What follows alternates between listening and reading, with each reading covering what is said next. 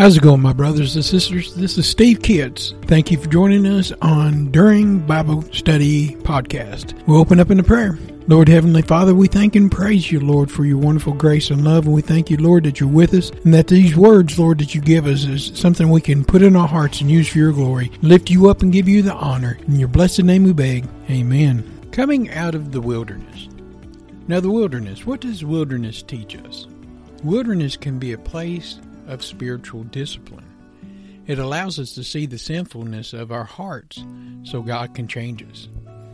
It's a painful path of learning that the errors of our ways and seeing the beauty of walking with God in His ways. God often withdraws blessings, including His felt presence in the wilderness. We often find ourselves going through things and needing to trust God to help us through it. The wilderness is dangerous and challenging. When I think of wilderness, I think of mountains, trees, bears, and other wild animals. An untamed land that is beautiful but deadly. In Numbers 22:1, it talks about the children of Israel set forth and pitched in the plains of Moab on the side of the Jordan by Jericho. For 40 years they wandered in the wilderness, and this was all over.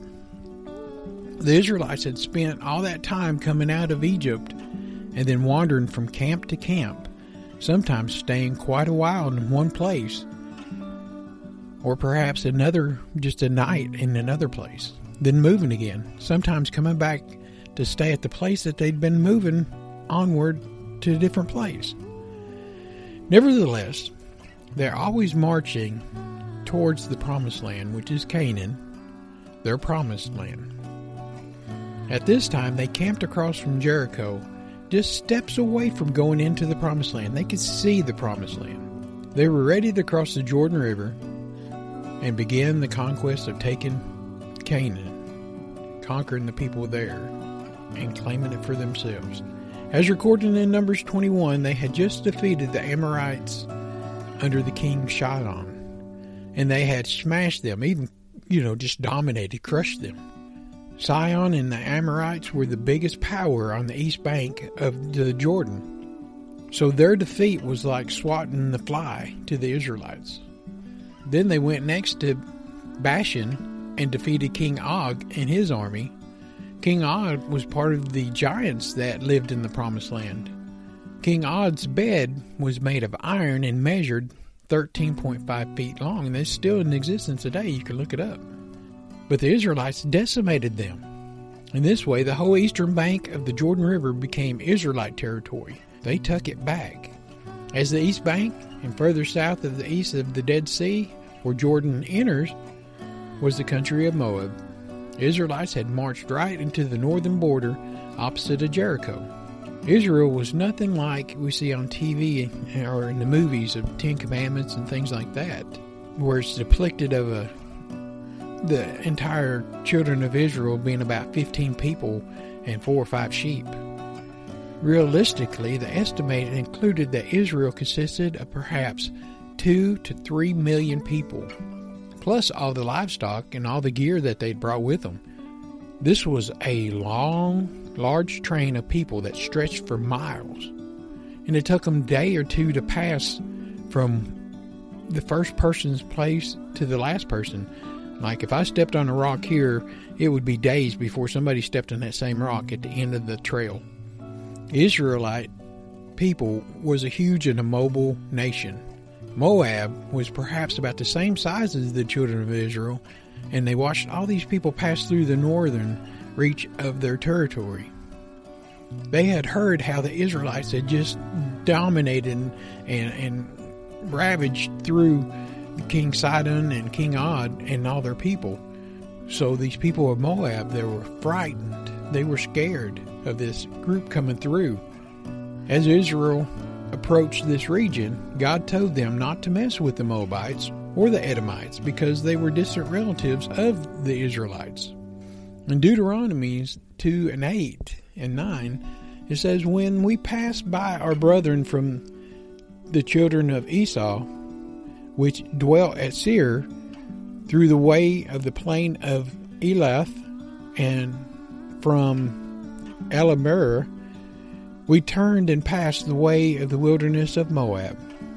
And the Lord said to me, Distress not the Moabs, neither contend with them in battle, for I will not give thee of their land for possession, because I have given Ar unto the children of Lot for a possession. So evidently the Moabs and the Edomites were not aware of God's commandment, because they figured that these 3 million people were a threat to them. While they were camped across from the Jericho, Moses wrote the book of Deuteronomy. He would also go to Mount Nebo and view the land of Israel, which was an inheritance. In Deuteronomy 32 and 48 through 52, it said, And the Lord spake unto Moses at that same self day, saying, Get thee up on the mountain Aram unto Mount Nebo, which was the land of Moab, which is across from Jericho, and behold the land of Canaan, which I give unto the children of Israel for possession. And die in the mount whither you go uppeth, and be gathered unto thy people, as Aaron thy brother died on Mount Hor, and gathered unto his people.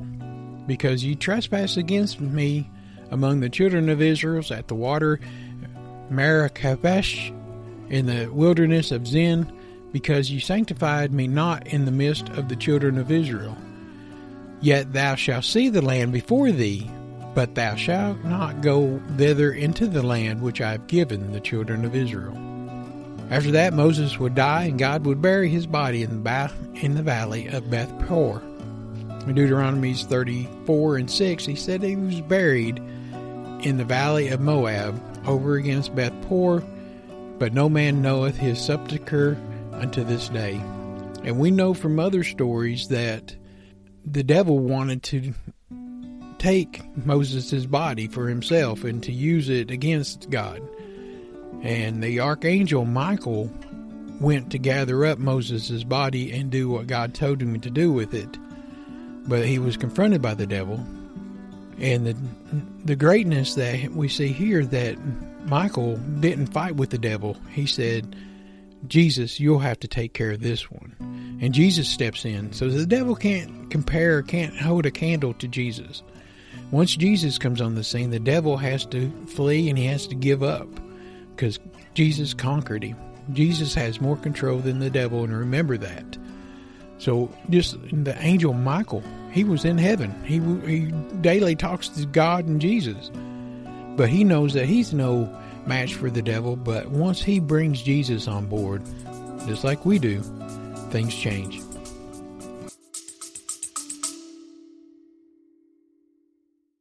Joseph M. Leonard with the Constitutionalist Politics. Tune in for the upcoming episode for May 4, Issue, Never the Issue, as well as guests Peter Seraphin, Rosemary Downer, Don Gallade, Gista the Rapper, Cy Young, Jason Perry, and upcoming Jack Hagar, Andrew Thorpe King, Trent Rock, Ed Temple, Chris Morehouse, and more. Please tune in to Constitutionalist Politics. God bless. So many events happened here in these final months while the Israelites were camped next to Moab. Much had been done before they had needed to go in, this time setting the events concerning Balaam. In Psalms 83, 1 through 8, it says, Keep not thy silence, O God, hold not thy peace, and be not still, O God. For lo, thy enemies make a tumult, and they hate thee, have lifted up my head. And they have taken crafty counsel against thy people, and consulted against thy hidden ones. They have said, Come, let us cut off from that being a nation, and that the name of Israel may be no more in remembrance. For they have consulted together with one counsel, and they confederated against thee, the tabernacles of Edom, and the Ishmaelites, and of Moab, and Haraganus, Gabal, and Ammon, Amalek, and the Philistines inhabit of Tyre. Ashur also has joined with them, and they have Holden and the children of Lot, Shalom. So the nations listed in Psalms 83 comprise fairly completely of a rundown of the ancient enemies of Israel and Edom, which was a descendant of Esau and is given primary the place in that story. They consulted together. They went together. They joined as a group. After Edom came, the usual suspects was the Ishmaelites, the Moabs, the Hagarites, the Gibber, Ammons, Amalekites, the Tyre, Assyria, Philistina, and especially they were helping the children of Lot. The descendants of Esau actually appeared 3 times on this list as the Amalekites. We can find them in Genesis 36 and 12. Jabal here was a region of Idum, often confused with the Philistine city Jabal or Baalis. Their tribes became distinguished from the bulk of the Edomites.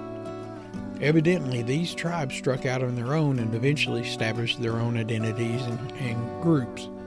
Amalek, in particular, was a thorn in Israel's side throughout the Bible.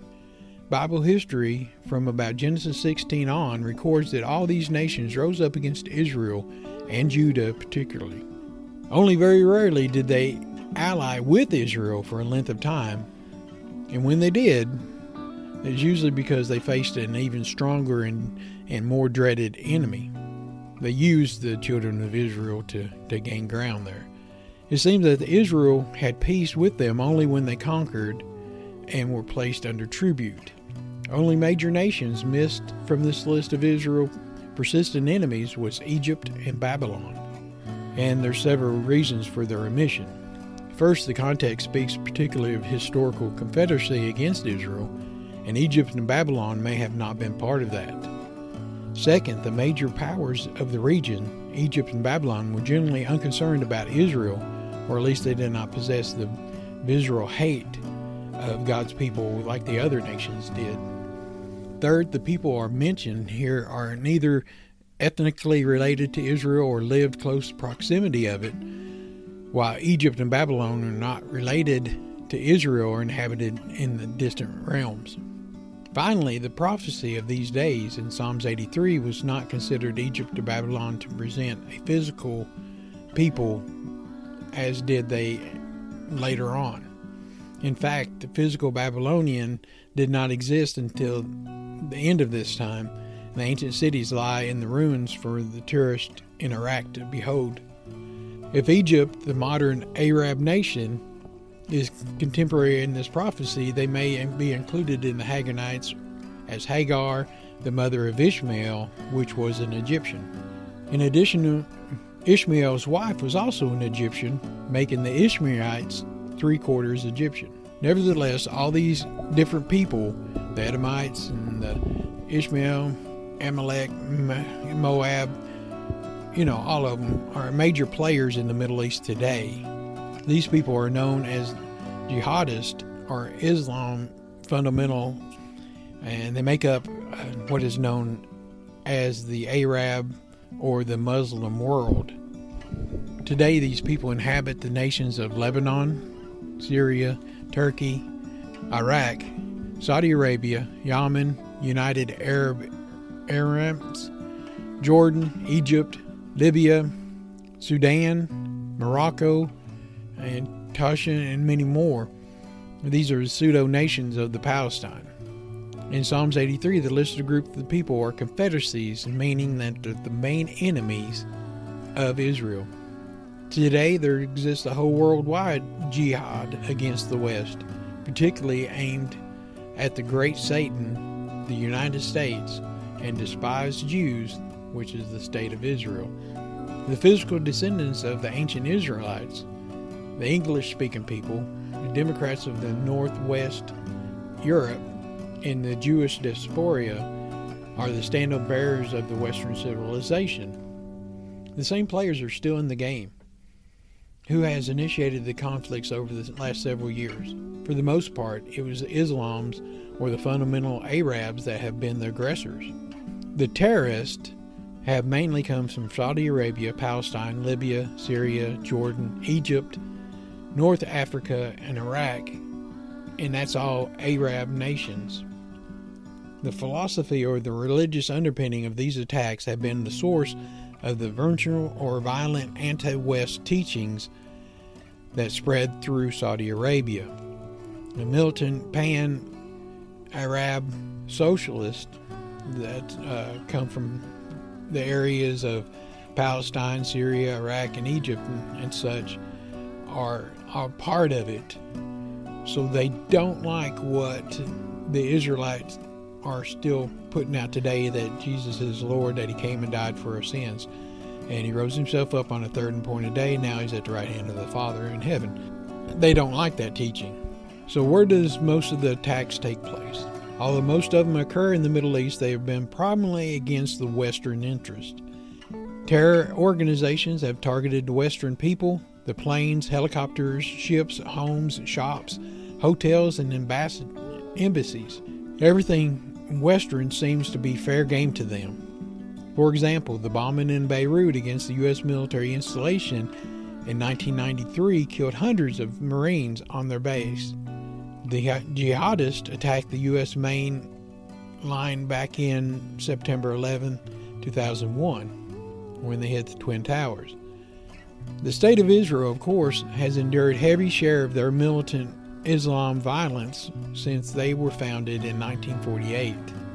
More recently, Britain, Australia, France, Netherlands, Denmark, and other prominently Islamic nations have also suffered terrorist attacks. There's no way of discounting the terrorism that has struck the non-Israelite, but the Western nations like Spain and Italy. So putting Psalms 83 together with what we know about the nation's ancestors and what we see in the evening news, these prophecies are coming to pass right before our eyes. And despite these people coming against the God's people, we're still seeing God's people come through this. They're surviving. Sure, they're losing some people, but the enemy's not winning the battle. In Matthew 27:22, Pilate said to them, "What shall you do with Jesus that is called Christ? That say against him, let him be crucified." And the governor said, "Why, what evil has he done?" But they cry out the more, saying, "Let him be crucified." Then Pilate saw that he could not prevail nothing, but rather a tumult was made. He took water and washed his hands before the multitude, saying, "I am an innocent of the blood of this person, and you see it." They answered all the people and said that his blood be on us and our children. Nowhere does Matthew or anyone else tell us that God acquaintance the carrying out of vengeance of those who crucified him before Pilate's judgment hall. Nowhere does Matthew intimate that God consented to the punishing of the children over the century. If he had committed himself to carrying out these people's so-called curse, he would have knowingly bound himself to violence his own law for centuries. As we know, the Old Testament and history has since demonstrated the Jews have repeatedly rejected God and treated his oracles underfoot, treaded his oracles underfoot, disregarded God. Today, many are the Jews that have forsaken God and joined the vanguards of the liberal atheism in the law, arts, political and science and education, in virtually every human endeavor. Throughout their history, many Jews have scorned God's revelation, purposely making themselves a profane people. So the corollary of Christ's principle applies, as stated in Luke 12:47, in that any servant who knew his master's will and did not prepare himself or do according to his will shall be beaten with many stripes. So the Jews, more than a single people in history, knew God's will. They understood it. They were given God's will by God himself to their leaders, and it was written down, and they were told time and time and showed time and time again how great God was and how God wanted to work for him. So as expressed in the oracles, his revelation to them, they have often rejected it. Not all of them, but most of them. as often as they do, their penalty will be the stripes. They will be tormented and come against.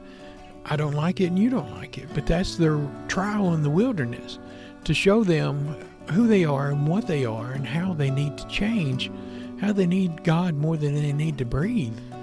So we'll close in a prayer on this. Lord Heavenly Father, we thank and praise you, Lord, for your word. We thank you that when we're stumbling around in the wilderness, you're our light that shows us the way. You're the path that we need to follow, Lord. Lord, when we get off the path, we know that the bars and the thickets and the wild animals and the things can get us, Lord. But if we stay on that path, the one that you put us on, and we follow it, Lord, we'll come through the end and we'll overcome and conquer. We thank you, Lord, and we bless your name. Amen.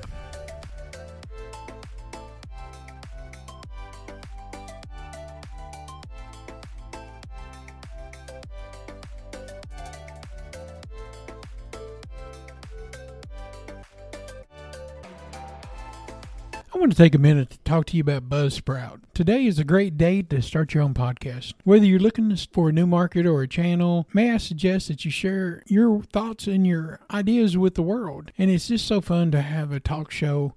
Podcasting is very easy, inexpensive, and a fun way to expand your reach online. Buzzsprout is hands down the easiest and best way to launch, promote, and track your podcast. Your show can be online and listed in major podcast directories like Apple Podcasts, Spotify, Google Podcasts, iHeartRadio, and many more within minutes of finishing each recording. Podcasting isn't hard when you have the right partners, and a team that they have at Buzzsprout is passionate in helping you succeed. They want you to succeed. Join with over 100,000 podcasters already using Buzzsprout to get their message out to the world. Let's go ahead and create something together. God bless you.